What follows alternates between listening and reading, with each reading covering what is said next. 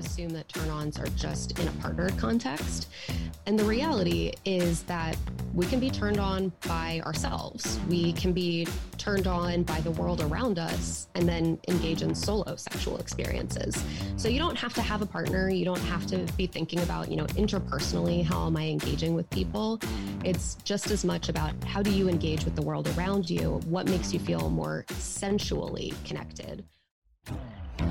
Welcome to Honey Do Me, a podcast that goes into the bedroom and beyond, hosted by Emma Norman and Cass Anderson. Here at Honey Do Me, we don't have all the answers, so we chat with experts, educators, and badass changemakers to get them. We are here to remind our listeners and ourselves that what we're going through is normal, that we are worthy of love and pleasure, and that we are all in this together. So tell us, honey, how do you do you? 1, 2, 3, 4, 3, 2, 1. 'Cause no one can do it like we do it, like we do it, like we do it. 'Cause no one can do it like we do it, like we do it, like we do it. 'Cause no one can do it like we do it, like we do it, like we do it. Action. How's your smoothie? It's so good. I and my partner have perfected smoothies. I swear to God, they're the fucking best thing in the world. Really, it's a Liz Moody recipe that I've slightly adapted. Mm-hmm. She wrote Healthier Together. It's a really fucking good cookbook, and I just love her and her philosophy on everything. Wow. Yeah. Look at you, a bright shining star with your smoothie. I know. I am. Am I Better than than everyone else? You are. Yeah. I have my hydro that I've left somewhere, and you have a smoothie.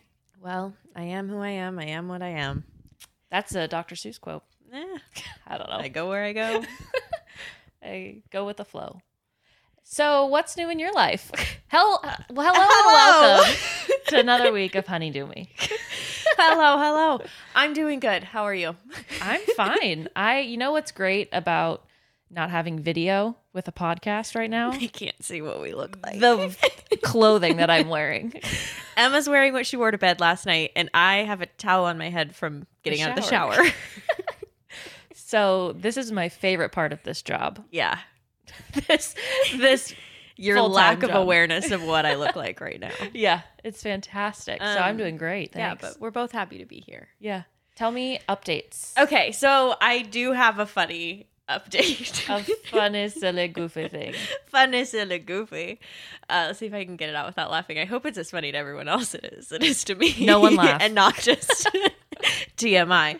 Okay, so my partner and I were out running errands yesterday, and it was a Monday. We're recording this on a Tuesday. It was a Monday, so the new crumble flavors were out, and it's breakfast week this week. And those flavors, we love crumble in this family. Crumble cookie. Honey Do Me loves crumble cookies. And so we went and we got all of the flavors, and then my partner wanted to go through like the Starbucks drive-through because he saw a pumpkin thing and he was like, that actually sounds really good. And I was like, just be basic. It's fine. Nobody's judging you. You don't have to justify it to me. Yes. Yeah. It's basic because it's good. Mm-hmm. And so we were going through the drive-through, and I was like giving him like to try the cookies. I would like hand him one or hand him a piece of one, and he's like, oh my God, these are so good. And then he just kind of froze. And he looked at me and he's like, oh my God, I have a boner right now. Oh my God. From the cookies. That's fantastic. And so I was like literally from the cookies. And he was like, yeah, they're so good. So if that's not a rave review for this week's crumble cookies, I don't know what They're like what would be. bonerific. Yeah. Oh, the my banana God. bread in particular. He gets a I hard think is on what for- got him there. That is so much to know. Is that why you didn't bring out the crumble cookies last night? Yeah. You didn't want to get your partner too excited. It was just going to be awkward for everyone. So I don't know what it was. If it was the intimacy of the moment, if it was the novelty of a banana bread. of a fresh banana bread cookie. But yeah, Wow. it really got him there. Talk about trying new things and It's the having new it be Viagra. exciting. Yeah, just go to Crumble on breakfast week. So you would say that cookie was a turn Turned on. him on. I would say that, yes. Today on the podcast, we have Cassandra. Yes, Cassandra. Corrado. It's not me. It's not you. But she is wonderful, and she is a sex educator. And we are talking about turn-ons, not cookies necessarily today, but we do talk about using senses. So like taste, smell, you know what senses are. you know those five. So, I mean, potentially cookies could be in there somewhere, but it's also so much more than that. It's how to discover what your turn-ons are. What if you're not getting turned on? What could be getting in the way of that? How to use your turn-ons both during solo play and with a partner. And of course, we answer those questions about how to bring it up, because everyone asks how to start that conversation with a partner if like they did something that wasn't hot and now you're not turned on. Exactly. How do I tell you that sucked and now? And Cassandra gives such clear, like specific answers. Literally Multi-tiered step-by-step processes to like work through these things. This is such an amazing episode. You're going to be so turned on. You're going to be so turned on. So we'll see ya hot and heavy on the other side, baby. Bye. My name is Cassandra. I use she, her pronouns. And on Instagram, I'm feminist sex ed. So y'all might know me as that, but I am a person and my name is Cassandra. I work exclusively with college students and other adults to unlearn sexual shame and improve pleasure. But I also have a background as a victim advocate. So I bring my experience doing survivor support work into the sex ed work that I do. So I like to say, I'm basically founded in increasing compassion and curiosity and just letting ourselves figure things out a little bit more easily. Oh, I love it. Very cool. Well, today we really want to get into turn-ons, turn-offs, what they are, and how we find them in ourselves. So can we start by first defining what are turn-ons?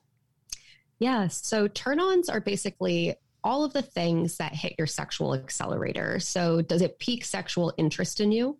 People tend to associate that with getting wet or getting an erection, but that's not actually like a one-to-one correlation of how turn-ons work. We can think about intellectual arousal and what it means to just feel like mentally drawn to somebody. We can think about a sense of safety and what it means to feel safe with somebody. We can think about the physiological things that we might experience, which can include wetness and erection and things like feeling nipples become erect or feeling like our pupils are getting bigger. There's so many different ways that we define turn-ons, and there's not just one single type of them. Basically, anything that piques your sexual interest. That's a good umbrella term for it. Is there like a science behind our specific turn-ons? Like, why do we have individualized turn-ons? Like something could turn me on that doesn't turn Cass on. I've tried. No, just kidding. So like what's the science behind our own turn-ons? There isn't really good science on why some of us like some things and why some of us really hate that same thing. There's not an easy way to know, just like there's not an easy way to know why some of us have certain kinks or certain fetishes or certain turn-offs, right? Some of it could be based in personal context. I had a partner who did this thing. So now anytime I see something like that, it just kind of brings back some memories and my body remembers. We could also think about the things that we are socialized to think are turn-ons, right? Or to feel are turn-ons. So when we think about like a deeply gendered world, often we will think about, like a V-neck shirt with like a little bit of chest hair for more masculine people, or like ways that arm muscles and veins look on more masculine people. Then for more feminine people, we tend to think of things like very upright boobs and full lips, very styled in the face. And those are some of like the physical things that people will often identify as turn-ons. But really, it can be anything. And there's no easy way to know what's going to be that thing for you until you find, oh, hey, this is the thing for me. So are there, like, if you don't know what your turn-ons are, then what are some ways to start exploring that? So the thing that I always recommend is to not just focus on the sex of it all, but actually to focus on just what draws you to people in general, or what makes you feel safe. So the feeling of like, I can relax, I can, soothe into my atmosphere. That's something to always look forward to, because that means that, your nervous system is saying, hey, pleasurable things can happen here. we're in an okay place. We can also think about times when we feel really magnetized to something. So when are you feeling really drawn in? When do you feel like you can't stop looking at somebody? When do you feel like you can't turn away? We can think about what it feels like to feel really physically in sync with someone. So if you've ever gone with a friend to like a group workout class and you were like, oh, we killed it. Like we did an awesome job together. I could tell we were here the whole time. Like we were really in sync. That sensation of physiologically being in tune is something to say, oh, okay, I experienced that in a non-sexual context. Now let's try to explore all of these things in a sexual context. So you might then say, okay, I'm finding myself drawn towards these particular types of conversations. Can I find erotica about that thing? Or does it mean that I need some type of intellectual connection with somebody in order to feel sexual desire towards that person? We could think about, okay, if body movement and getting my heart rate up is something that really helps me feel turned on, then we can say, maybe going out dancing is the thing that's going to do it for me. And that's going to lead me towards feeling more open to possible sexual connections. And not just with partners, but also on our own, right? We tend to assume that turn-ons are just in a partnered context. And the reality is that we can be turned on by ourselves. We can be turned on by the world around us and then engage in solo sexual experiences. So you don't have to have a partner. You don't have to be thinking about, interpersonally, how am I engaging with people? It's just as much about how do you engage with the world around you? What makes you feel more sensually connected with your body? And then explore that path a little bit more. Just take each thread a little bit further each time. That makes so much sense. It's like another opportunity to get to know yourself. And again and again, we learn that what happens inside the bedroom is so connected to what happens outside of it.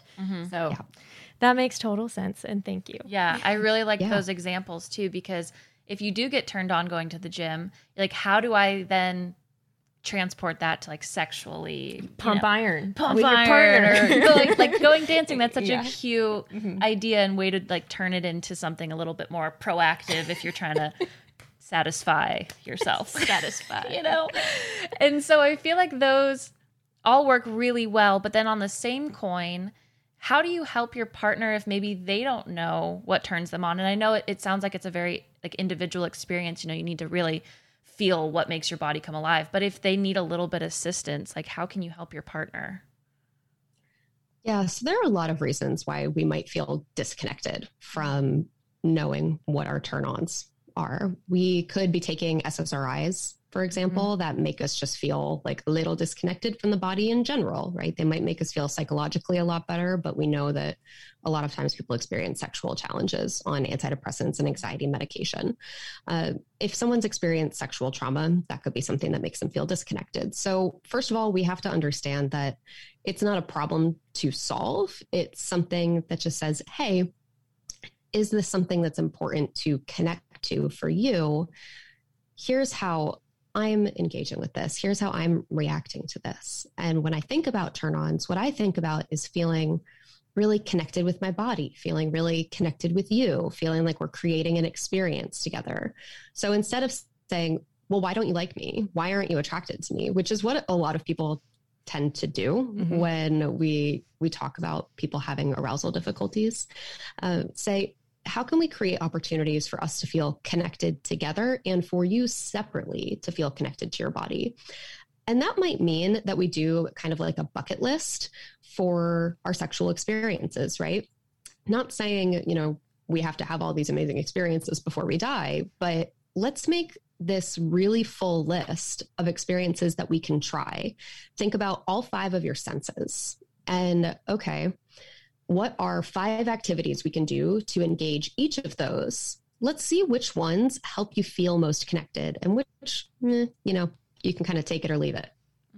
From there, you can then follow that same kind of logic. So, okay, I know that going for a hike and being out in nature is something that helps me feel really in tune with my breath. It helps me feel really good in my body. I feel strong. I can feel my blood pumping. Okay. So maybe that means that when we're thinking about creating an atmosphere that leads to desire, that lets us have space for desire, maybe we go for a walk together and we do some type of like kind of low impact thing. Or maybe that means that we set up our bedroom so that there's like nature white noise in the background and we kind of filter the light down a little bit. We bring in some of those components and experiment, play around with those things. The critical thing is that experimenting doesn't say this has to be the winner. Experimenting just says, maybe it'll work. We'll find out. And if it doesn't, no big deal. We can try a new thing, right? It's not a values call. It's just, we'll try it and we'll try it for the experience of it. Are those same tips applicable for people in situations where either they or their partner are on SSRIs? Because that is something that we have had listeners ask us about, struggling to get turned on. So is that the same kind of solution to that situation? Yeah. So anytime we have like a medication side effect that is leading to arousal struggles, we have to be really just tuned into what is happening for us, right? Our medications can be life-saving and we don't want to necessarily wean off of them or transition medications. So instead say, before I started this medication, this is something that helped me feel really good and present, or this is something I remember from 10 years ago was a really great experience. It doesn't have to be something that's close by or in, like temporal proximity for it to be a good thing for us. From there, then we can just say, okay, how can I expand that circle of sensation a little bit more? Now, for people who are on SSRIs in particular, one of the things that they might really struggle with is saying, I know that psychologically I'm turned on. Physically, things aren't matching up. So that might mean that you incorporate some toys and tools, right? So lube is everybody's best friend. Lube is fantastic. You might use a vibrator. You might use a cock ring. You might change your definition of what counts as sex and expand it to include things that are sexually charged, but sensually engaging. And that gives you a much lower pressure situation to figure out what is going to work for everybody without saying, well, we have to get back to what your experience of sex and sexuality was like pre-SSRIs, pre-hormonal birth control, pre-trauma. Comparing ourselves to like that version is never going to be a great time. And so instead say, let's get to know where I am in this context now and do that with a lot of, grace and compassion and giving myself space to figure out who I am today and what needs I have. So yes and no. Yeah. Fair enough. Yeah. So is using toys an example of a situation that would be sexually charged and sensually engaging? I believe that's what you said. Or can you give some examples of what like kind of redefining sex could look like? That could be reading erotica out loud to your partner. That could be writing your partner an erotic letter, right? And talking about a fantasy you have. That could be doing a survey like the We Should Try It surveys together and then talking through your answers. It could be doing a massage, right? Getting some nice warm massage oil, and you could be naked, you could be in underwear, you could be clothed, and your partner could be partially dressed, whatever feels right for you. We can think about things like watching porn together, right? So something that might bring in a sexual element and also helps you feel more in tune, again, with those five senses. I've never thought about writing a sexy letter, even though that's kind of like the old time version of sexting, but yeah. I really like that. That's kind of fun. I'm going to write you one and see how it goes. Sexually charged pen pal. Yeah, just let me know if I'm doing well, and then I'll put it out into the world, if you don't mind. Mother's Day is around the corner, and whether you're celebrating your mama, grandma, guardian, or yourself, celebrate with the mother of all self-care routines by trying out Osea's Mega Moisture Duo. This duo delivers a 1-2 punch in luxurious body care moisturizers with their Unduria Algae Body Oil and Unduria Collagen Body Lotion, both featuring Osea's signature all-natural citrusy scent. I use both the body lotion and the Unduria Algae Body Oil once I get out of the shower, and I use it literally everywhere. This duo is my go-to for feeling glowy and hydrated for literal days, and the Osea signature scent is one of my faves because it's not overwhelming, but it's like a delicious and fresh smell that just lasts. Since 1996, Osea has been making seaweed-infused skincare that is vegan, cruelty-free, and climate-neutral certified, so you never have to choose between your values and your best skin. Treat mom to the everyday spa experience she deserves with clean, vegan skin and body care from Osea. Get 10% off your first order site-wide with code DOOMY at OseaMalibu.com. You'll get free samples with every order and free shipping on orders over $60. Head to OSEAMalibu.com and use code DEWME for 10% off. And so a while ago, you also mentioned turn-ons for like solo play as well. And so for me, I feel like I don't utilize what I know to be my turn-ons when I'm trying to masturbate. I will jump to porn usually to like get like jump start it because I feel a little silly like setting a mood for myself or like tantalizing myself before I start masturbating. So could you give us some tips on how to maybe use your own turn-ons to masturbate?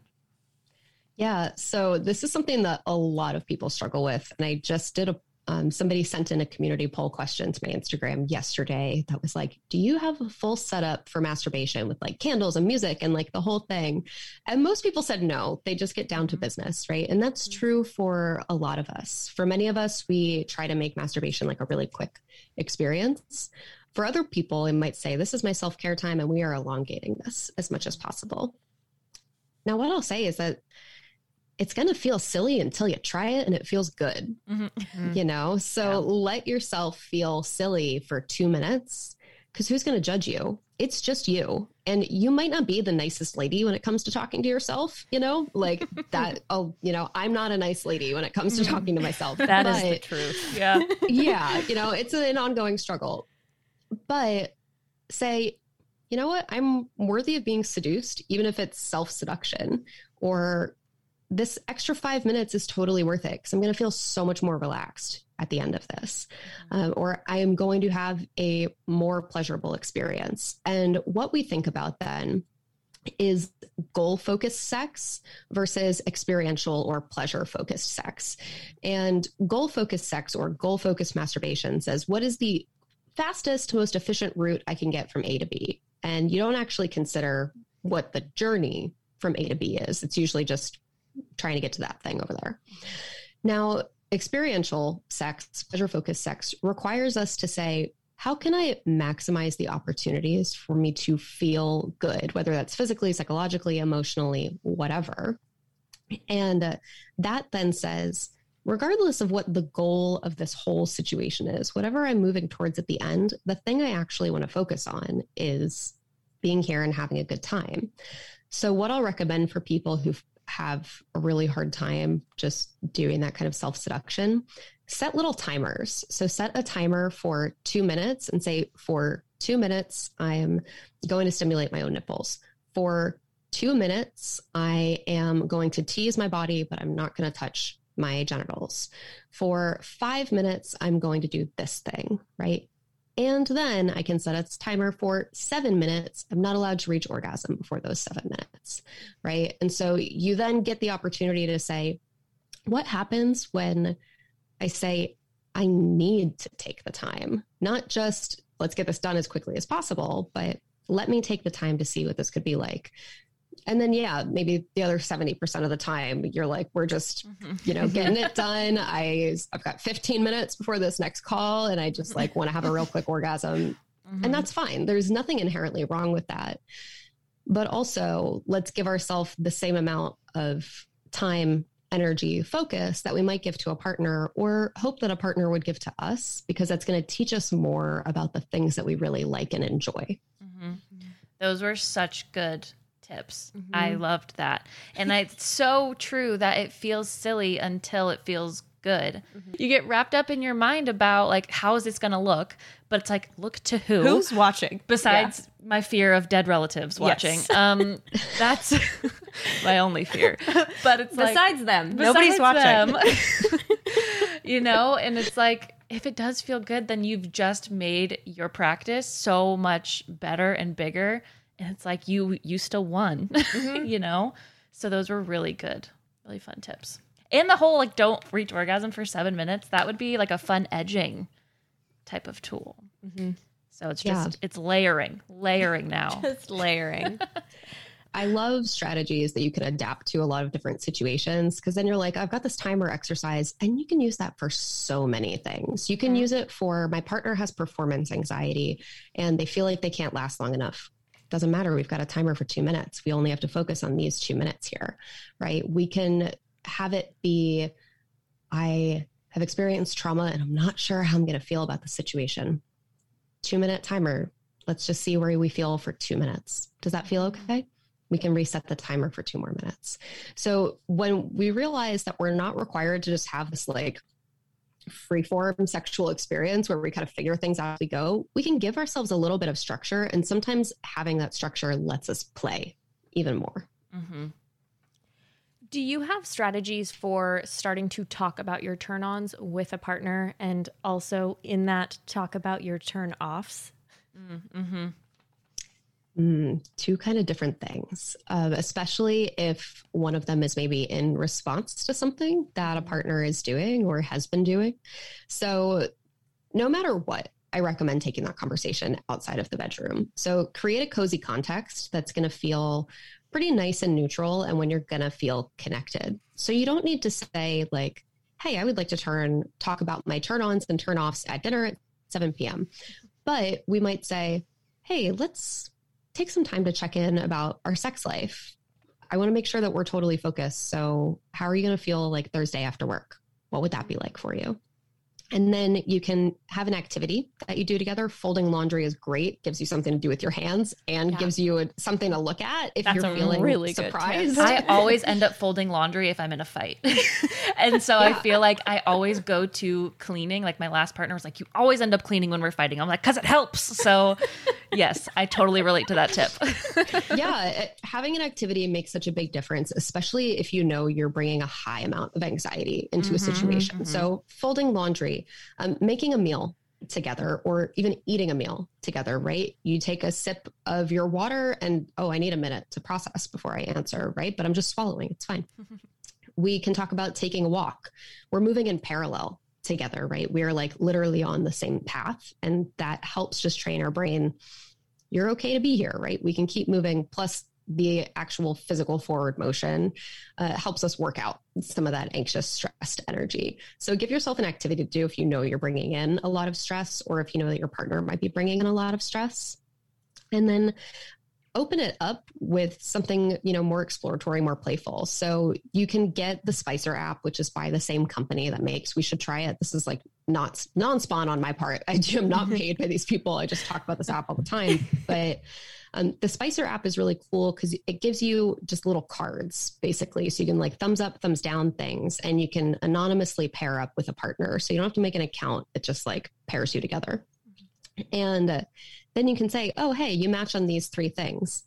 Maybe you do 5 of those as kind of a warm up and use that to jumpstart your conversation, and say, I've been thinking a lot about what helps me feel really good and connected with my body and feel ready and excited for a sexual experience. And these are 2 things that I thought of. What are some things that help you feel that way? Right. Mm-hmm. So we're having it be a reciprocal conversation. So dedicated context, you have an activity, start with an activity, or, start with a game or an opener. Mm-hmm. And then you want it to be reciprocal. From there, then say, what I noticed helps me not feel that way. What's helping me feel more disconnected is when I think about how our dishes are totally overflowing from the sink and it's really overwhelming. Or, if I've had a really long day at work, that just doesn't do it for me. I can't get the work stuff out of my head. I think I might be a morning sex person, right? Or I might be a weekend sex person. And so we can think about what those situations are for us and float them forward gently. And then again, we're turning back to that reciprocity. So what are some of the things that, are hitting the brakes a little bit more for you? And when we give people the opportunity to talk about that or think about that, that can be kind of a game changer, because we're opening up a line of communication that we may have not had with our partner before. The other thing is that when we create the opportunity to say, these are my turn offs. And maybe it's not something about you specifically, it's contextual that can then depressurize a situation. Now, if the turn off is like, you haven't flossed your teeth in 3 weeks, it's kind of driving me nuts, right? You know, find a playful way to float that. I'm thinking a lot about dental hygiene lately. And so one of the things that I'm thinking about is like, maybe we floss each morning together. You know, we floss every night together, and then we can make out for 5 minutes. And so there's some ways that you can kind of float those topics without being like, You're nasty. yeah, you're slowly killing me with all of this, right? So we don't need to bring meanness into the conversation, especially because when it comes to sex, people are just usually pretty delicate peaches to begin with. And so approaching that with compassion and that same kind of delicacy that we would maybe want somebody to approach it with us. I love all of those like phrasings and that way of coming about it, because it feels a lot more like, how can I make this better for you? And how can I support you in this while also supporting myself, as opposed to like, you're doing this wrong? Because you're right. Most people are very delicate when it comes to being criticized. Yeah. But that's so true. It's like we also don't open up an opportunity to talk about what turned you off. You know, we always like, what works? What's going to work better next time? We don't talk about like, okay, but what didn't work? So having those conversations is equally as important. And I like floating it out there gently when you keep saying that. That's perfect. So what happens if you are like in the moment and your partner does something that totally turns you off? Is there a way to approach it in the moment that isn't going, and you want to continue things past that moment? Yeah. What can you do? Yeah. So one example is like, you know, someone calls you daddy during sex and you're like, oh, didn't love that. Didn't love that. Fun experiment, but didn't love it. And we can literally just say, ooh, didn't love that. Let's use this word instead. You know, I'm liking that we're having like a dominance feeling right now, but that word just isn't doing it for me. Can we try sir instead? And so we can give an opportunity for like a slight adjustment. If there's a slight adjustment, if it's firm boundary that someone has approached, then, you know, take a minute. And this is a great opportunity to have a safe word or a safe gesture.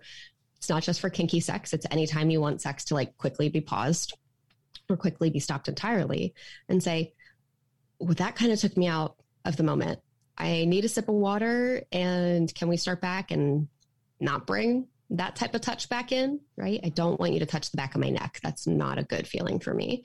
It's always helpful to talk about those things before sex ever starts. But the reality is that sometimes we don't know until something happens. Right. And so we have to kind of go with the flow. That doesn't mean we need to just like grin and bear it. That doesn't make for a pleasurable sexual experience. We might also maybe not have the words for it until after sex is over. And so that's when having like a post-sex check-in can be really helpful. You know, when you called me daddy, I was kind of like, do I like it? Do I not like it? I don't know how I feel about it. I think I've settled on, I don't like it. So in the future, could we not? So there are a couple of different levels here, right? Is it like immediately like, oh no, that didn't work. Or, oh no, you've hit a boundary. That's going to require a different response than like, not totally sure how I feel about that one just yet. The most common turnoff I feel like I get in the moment is when one person feels like it's going to be more of like a play on dominant submissive type of like sex, and I'm just like, but I wanted romance. And then like they slap your ass one too many times and you're like, I want you to just cup me, you know? And I feel like that's kind of a turnoff that I'll experience, where sometimes I'm obsessed with that, and then other times it's like turns me off in the moment. And also, right, where you just said, you know, there are times when I really love this. That's when really and truly starting a sexual experience, you've been making out for a while, things are getting steamy. How do you want to be fucked? It's a turn on question. And it gives somebody an opportunity to say, I want soft and sensual sex, or I want you to fuck me really hard, and it's okay for you to pull my hair tonight. Right? Like that gives you a quick opportunity to say, this is specifically what I want. Is that cool with you? What do you want? And we can move from there. It doesn't need to be like, here is my specific list of things that I am into tonight and what I'm not into. We can make it playful. We can make it performative while also still being true to ourselves. And also, if your partner is like, oh, I felt like actually this was really lovey, like, feels really lovey for me, because we all have different things that are going to feel kinky and not kinky to us. And we can say, when you slap my ass, I think we need to do like a 2 slap limit per sexual experience. Otherwise, it kind of puts it to a level that I want to make sure we talk about a lot in advance. But we have 2 allocated slaps per time we're having sex. And that's going to still feel pretty neutral for me, right? And so we can think about that. Like, what is our line for what feels like romantic and soft for us? And also types of slap, right? Like, a gentle little tap is not the same as like getting flogged with an acrylic paddle. There are different levels there. And so really thinking about anytime there is some type of pain play or like breath restriction play or movement restriction play, we really need to talk about boundaries there and what everyone's kind of line is for, like, this is my generally acceptable in pretty much every sexual context bucket. And here's my, we need to talk about this a little bit more before, so I can just be emotionally prepared bucket, or even physically prepared. Right. I think that was the best question you could ask. How do you want to be fucked? Yeah. That's like, oh my God. You're still in the moment, but you get a clear answer of what the other person is hoping to get out of this experience. That is so perfect. Well done. And an easy answer, right? And I know there are going to be people who are like, I do not use that word to refer to sex, right? So, find the phrasing that works for you, but also you can kind of like put on a little bit of a persona during sex. It can still be you, but more of an amped up, playful version of you that maybe isn't the same you that you're going to bring into every other part of your life. I was trying to think of other words and none of them sound as good. How would you like to be entered? I don't know. Or if you're entering, but hey, that's where it gets sticky. You could do, how do you want me to touch you? Yeah. How do you want to be touched? What do you want? How do you want this to go? Yeah. Okay. Do you want an orgasm? What's going to feel good to you? Yeah. And then if you're a make love person, you can say, how would you like me to make love to you tonight? Sounds unnatural coming from me, because that's not phrasing I ever use. No. But there are people who do. So, we can find the words that work best for us, and also play around with different things and just see like, oh, how did it feel to say that? Nope, I didn't love saying fuck. So we'll not do that again, Yes, definitely. I'll get a little red when I say it, I'm sure. Yeah, but it's good. It's good practice. Yeah, it'll be flushing. What are your thoughts on using alcohol as a way to get turned on? Because I feel like 1 glass of wine, sometimes 2 glasses of wine. I love pre-gaming a little bit with some red wine because I feel like that makes me fun and flirty. But I also know it can get a little bit sticky if you bring in alcohol. I don't know. So what are your thoughts on using alcohol as your turn on? I get this question all the time. And the answer is that it's really complicated because it's going to depend on every single person's individual tolerance. I am a baby. Like, before we got on this call, I poured myself literally 1 ounce of white wine because I was like, if I drink more than this, I will be tipsy. And that's how my threshold is. So I know that for me, 1 glass is plenty. That must be a Cassandra thing because right here. Yeah. Anyway. Yeah. It's one of those things that always surprises me. And then I'm like, drink some water, please. So it's all going to depend on us individually. What I recommend is that if you are always using alcohol or always using pot or always using Molly or pills or whatever the substance is, right? Alcohol is a substance. So we can't just say that it's like this totally separate thing just because it's broadly legal in the United States. The reality is that it's something that's going to affect our perception. Alcohol also affects our physical ability to experience pleasure. So we've got a lot of things happening here. And if we're always turning to some type of substance to say, okay, now I can have sex, there's something worth addressing. There's going to be something there.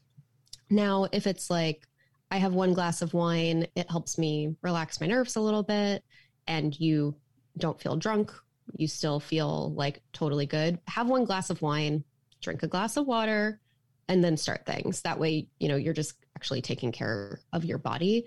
What I don't recommend is being drunk or having more than 2 drinks. And again, if you're always turning to a substance, or 70% of the time or more, to make up an arbitrary number, you're turning towards a substance to help you feel okay for sex, that's when, it's probably worth seeking some outside support, not necessarily for substance misuse, though that could be part of it, but also just what are some of the things that you're bringing into sexual experiences that is making it challenging to go into sober.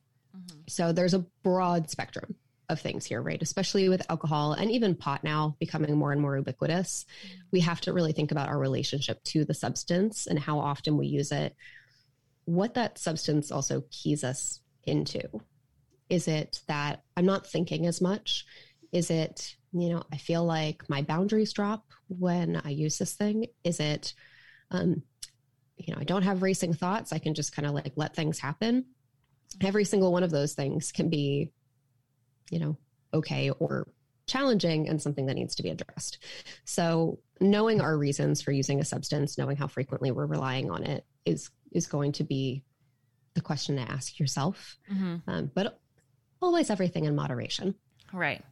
Perfect. I feel like that's a great answer overall, because it could be totally fine, or you should probably pause. But either way, just be conscious of the actions that you're taking to get turned on. I used to use wine a couple times when I would go have sex before my last partner and I were officially together. Sometimes I would use wine to like distance my feelings from like the sex we were about to have, because we weren't officially together yet. And then I told my roommate that, and she's like, let's look at that and let's address, because that's troublesome. So I get it. So I'm just trying to say, I understand. Yeah, I understand. I understand where we're coming from with that. Yeah. And like that numbing thing is something that a lot of people experience, which is why it's the thing I brought up. It could be for trauma. It could be trying to like, I actually have feelings for this person. I don't know if they have feelings for me. It's like things are getting kind of muddy. It could be, I have a lot of shame wrapped up around sex. I feel like the only way I can do it is if I'm under the influence of something. So knowing your reason is going to be really important. And it's great that you had a friend who was like, hey, let's like take a pause and address that, because that's a game changer. A lot of our friends are going to be like, yeah, relatable, get that, and not actually give us any feedback on something. Yeah.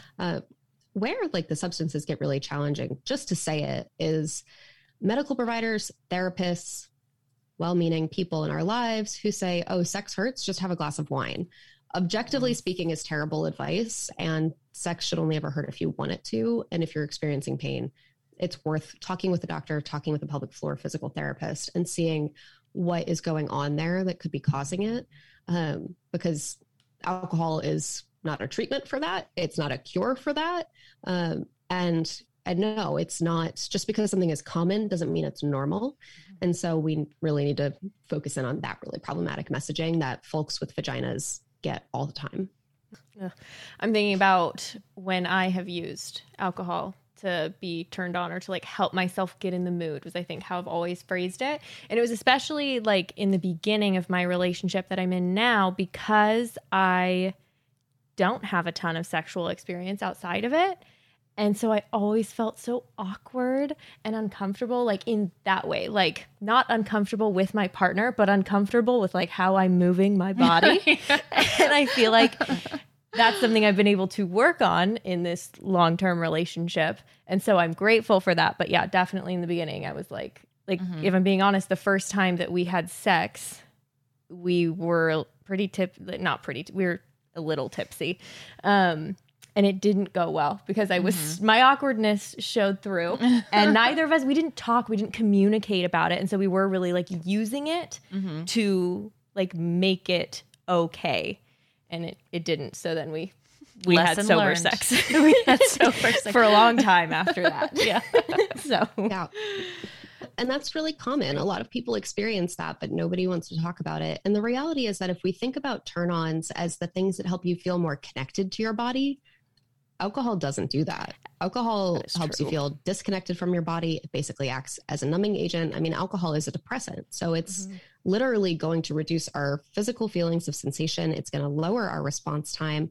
it could make it longer to reach orgasm. It can make it harder for people to self-lubricate. It can get harder for people to maintain an erection or even get an erection. So there are a lot of reasons to like not have alcohol be, the tool that we use. Beyond the fact that, again, are we trying to cover up something that's worth talking about? Because I would bet that if you and your partner in advance have been like feeling pretty nervous and like, this is still kind of a new experience for me and you're a new partner, just naming the fact that we feel nervous usually kind of dissolves the feeling, because then somebody can say, thank you so much for sharing that with me.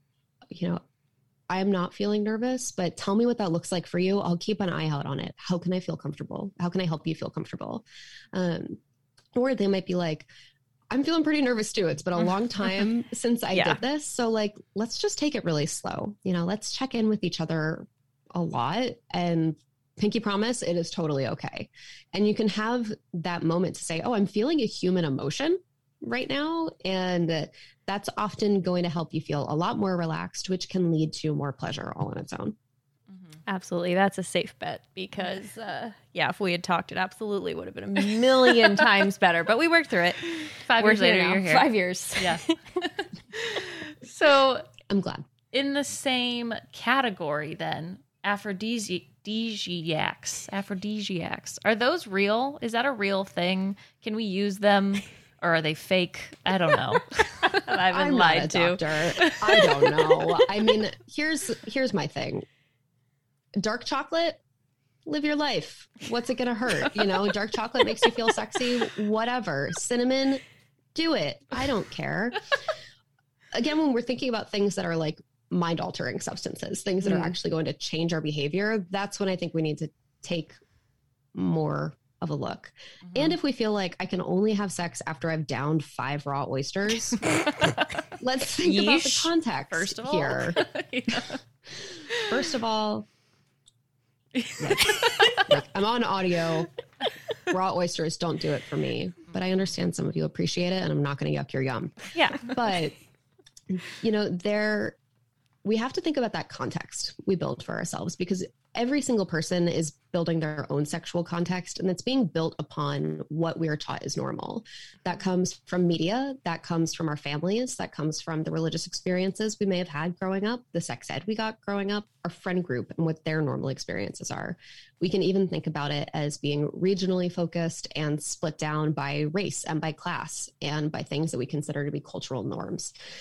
So when we think about what goes into our like full context, our little like construction builder block set of what helps us feel like sex is okay or good or allowed, and we say, oh, well, we have to have red wine, we have to have dark chocolate, we have to have candles, we have to have massage oil, we have to go out for oysters before. Anytime we're putting those like you gottas or you shoulds into a sexual situation, we're putting more pressure on it. The thing that we should actually be focusing on, the only should that exists, is everybody needs to be consenting. That's just the bare minimum. And pleasure is the only thing people should be experiencing. So how can we create a context where pleasure is the center of it? That might involve red wine and massage oil and raw oysters and dark chocolate and all of those things. But it shouldn't be the only thing. Right. We should all be able to have many different contexts when we're able to access pleasure. And that might not always be our case, right? We might start with like, here's our one little piece of the pie. And then, okay, now I have 2 different contexts. Now I have 3 different contexts as we learn and get more comfortable and as we start to come up with our own scripts. But we do really need to think about that like messaging that we got earlier. Long story short, I'm not a doctor. Make good decisions. Yeah.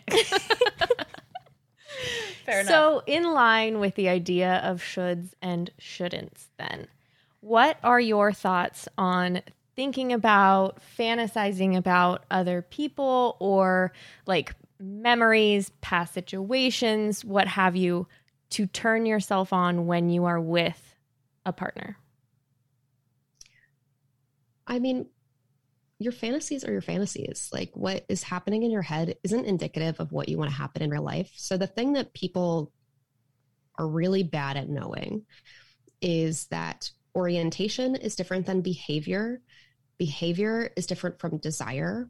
Desire is different from fantasy. And all of those things are separate little bubbles that might look like a Venn diagram. And so a lot of times what we'll get caught up in is my partner is fantasizing about somebody else, which means that they don't like me. They want to be having sex with their partner. In reality, it might be, this is a memory that served me really well, or this was a context when I felt like really good and really in my body. And so we're trying to access that past context. Or it could just be a fantasy for fantasy's sake, right? Like the same reason people read and write erotica. Now, that doesn't mean your partner's not going to have challenging feelings about it, because a lot of us struggle with feeling self-conscious or feeling jealous. So if it does come up, for example, somebody's name slips, it's worth having an open and honest conversation about like, this is a fantasy I sometimes access. I want to be really clear. I enjoy having sex with you, but there's something about like this thing playing in my head that helps me feel relaxed and just here in my body. That might mean then you brainstorm, okay, what are some other ways that we can build that context for you, right? It could lead into a conversation. When it goes really bad is when you pull like a Netflix sex life situation, and the main character in that show is sort of obsessively fantasizing about an ex that she had. Her husband finds everything she's written about it. And they basically use it to just stew conflict over and over and over and over again throughout all of the episodes without ever actually talking about their sex life. Like they use it to just try to replicate or duplicate everything instead of saying, who are we as people? What does good sex look like for us? While also saying you're allowed to have this other separate fantasy, and that's okay. Now, is the fantasy totally overriding your life? You actually do want to be with that other person, right? You're not really feeling your partner and you're using your fantasy as an escape. That's worth examining more in a supportive environment. So there, again, with all of these things, with sex in general, there's going to be a broad spectrum of experiences, and it's just important to know what your reason is. But TLDR, fantasy and desire are two different things. Mm-hmm. I'm glad that you listed all that out too, because I've felt guilty before, like fantasizing about other things when I'm masturbating, but I'm like, have a boyfriend. And, it is great to make that differentiation of what do I want and I'm going to act on, and what just helps me relax into a moment. And maybe this fantasy that I'm thinking about, I'm really getting turned on by like the secretiveness of it, or like being out in public of it, but it doesn't really have to do that with the fact that it's not my partner. Is there anything more about turn-ons you feel like we should touch on, or do you feel like we kind of covered a wide array of it all? What I would say is that if you're experiencing shame about your turn-ons, it's worth seeking support to reduce that shame, because as long as you aren't hurting somebody else and you're not hurting yourself, then you're okay, right? As long as there's consent happening. Some of us are going to be turned on by things that might be really surprising to the other people in our lives. That doesn't mean it's inherently wrong. And there's a difference between something being like morally wrong, ethically wrong, or physically, hey, this could harm you. We need to talk about safety. And ew, don't like that, right? Like, ew is just like a weird judgment call. Mm-hmm. But a lot of us will grow up with those things internalized. And in my work with, both students in the classroom and the anonymous questions that I get, and my one-on-one work with clients, people often say, this thing really works for me. Is that weird? And it's like, no, 5 other people told me about this just in the past month. Like, that's actually a really common thing. And we just are really bad at talking about it. We're really bad at talking openly about sex in a way that's not performative and focused on goals and like talking about like accomplishments and achievements.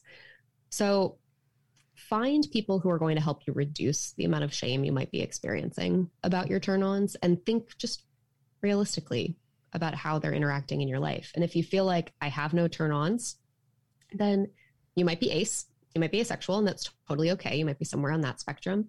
And also, you might just need to explore what sexuality and sensuality means for you a little bit more. And there is nothing wrong with that. Mm-hmm. Thank you for adding both of those. Mm-hmm. Yes. Absolutely. Love that. Yeah. Mm-hmm. Where can our listeners continue to connect with you after this episode? I'm at Feminist Sex Ed on all the social media platforms, mostly Instagram, unless you want to hear me just shout into the void on Twitter, which is mostly what I use that for. And you can also go to feministsexed.com to learn more about my private coaching work, my work with students, and also to read my blog and explore some of my merch. Hello. Who's feeling a little hot and sweaty?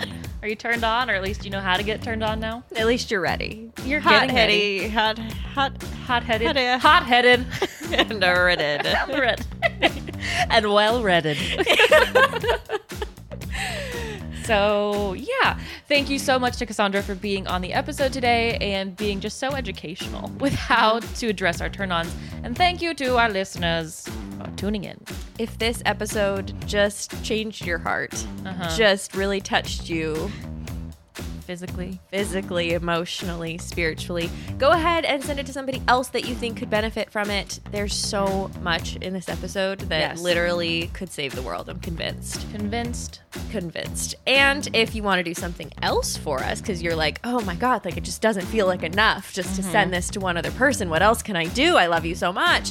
Head on over to Apple Podcasts, rate, review, and subscribe to Honey Do Me. Leave us a written review, pretty please. It really just makes our hearts soar. If it's less than 5 stars, maybe don't. But then I won't care, then to be honest. Keep it to yourself. Because that's hate. And you're spreading hate. That's harm. Yeah. And we're not about that here. No. And if this is the episode, should it be a light bulb? Yes. Okay. Oh, yes, that's good. Leave a light bulb in your written review if this is going to be the episode that gets you there. Turns you on, man. All Here's right. to turning off this episode. Turning the fuck off now. So all of you can fuck off, and we'll see you next week. Love you so much. Eh. Yeah.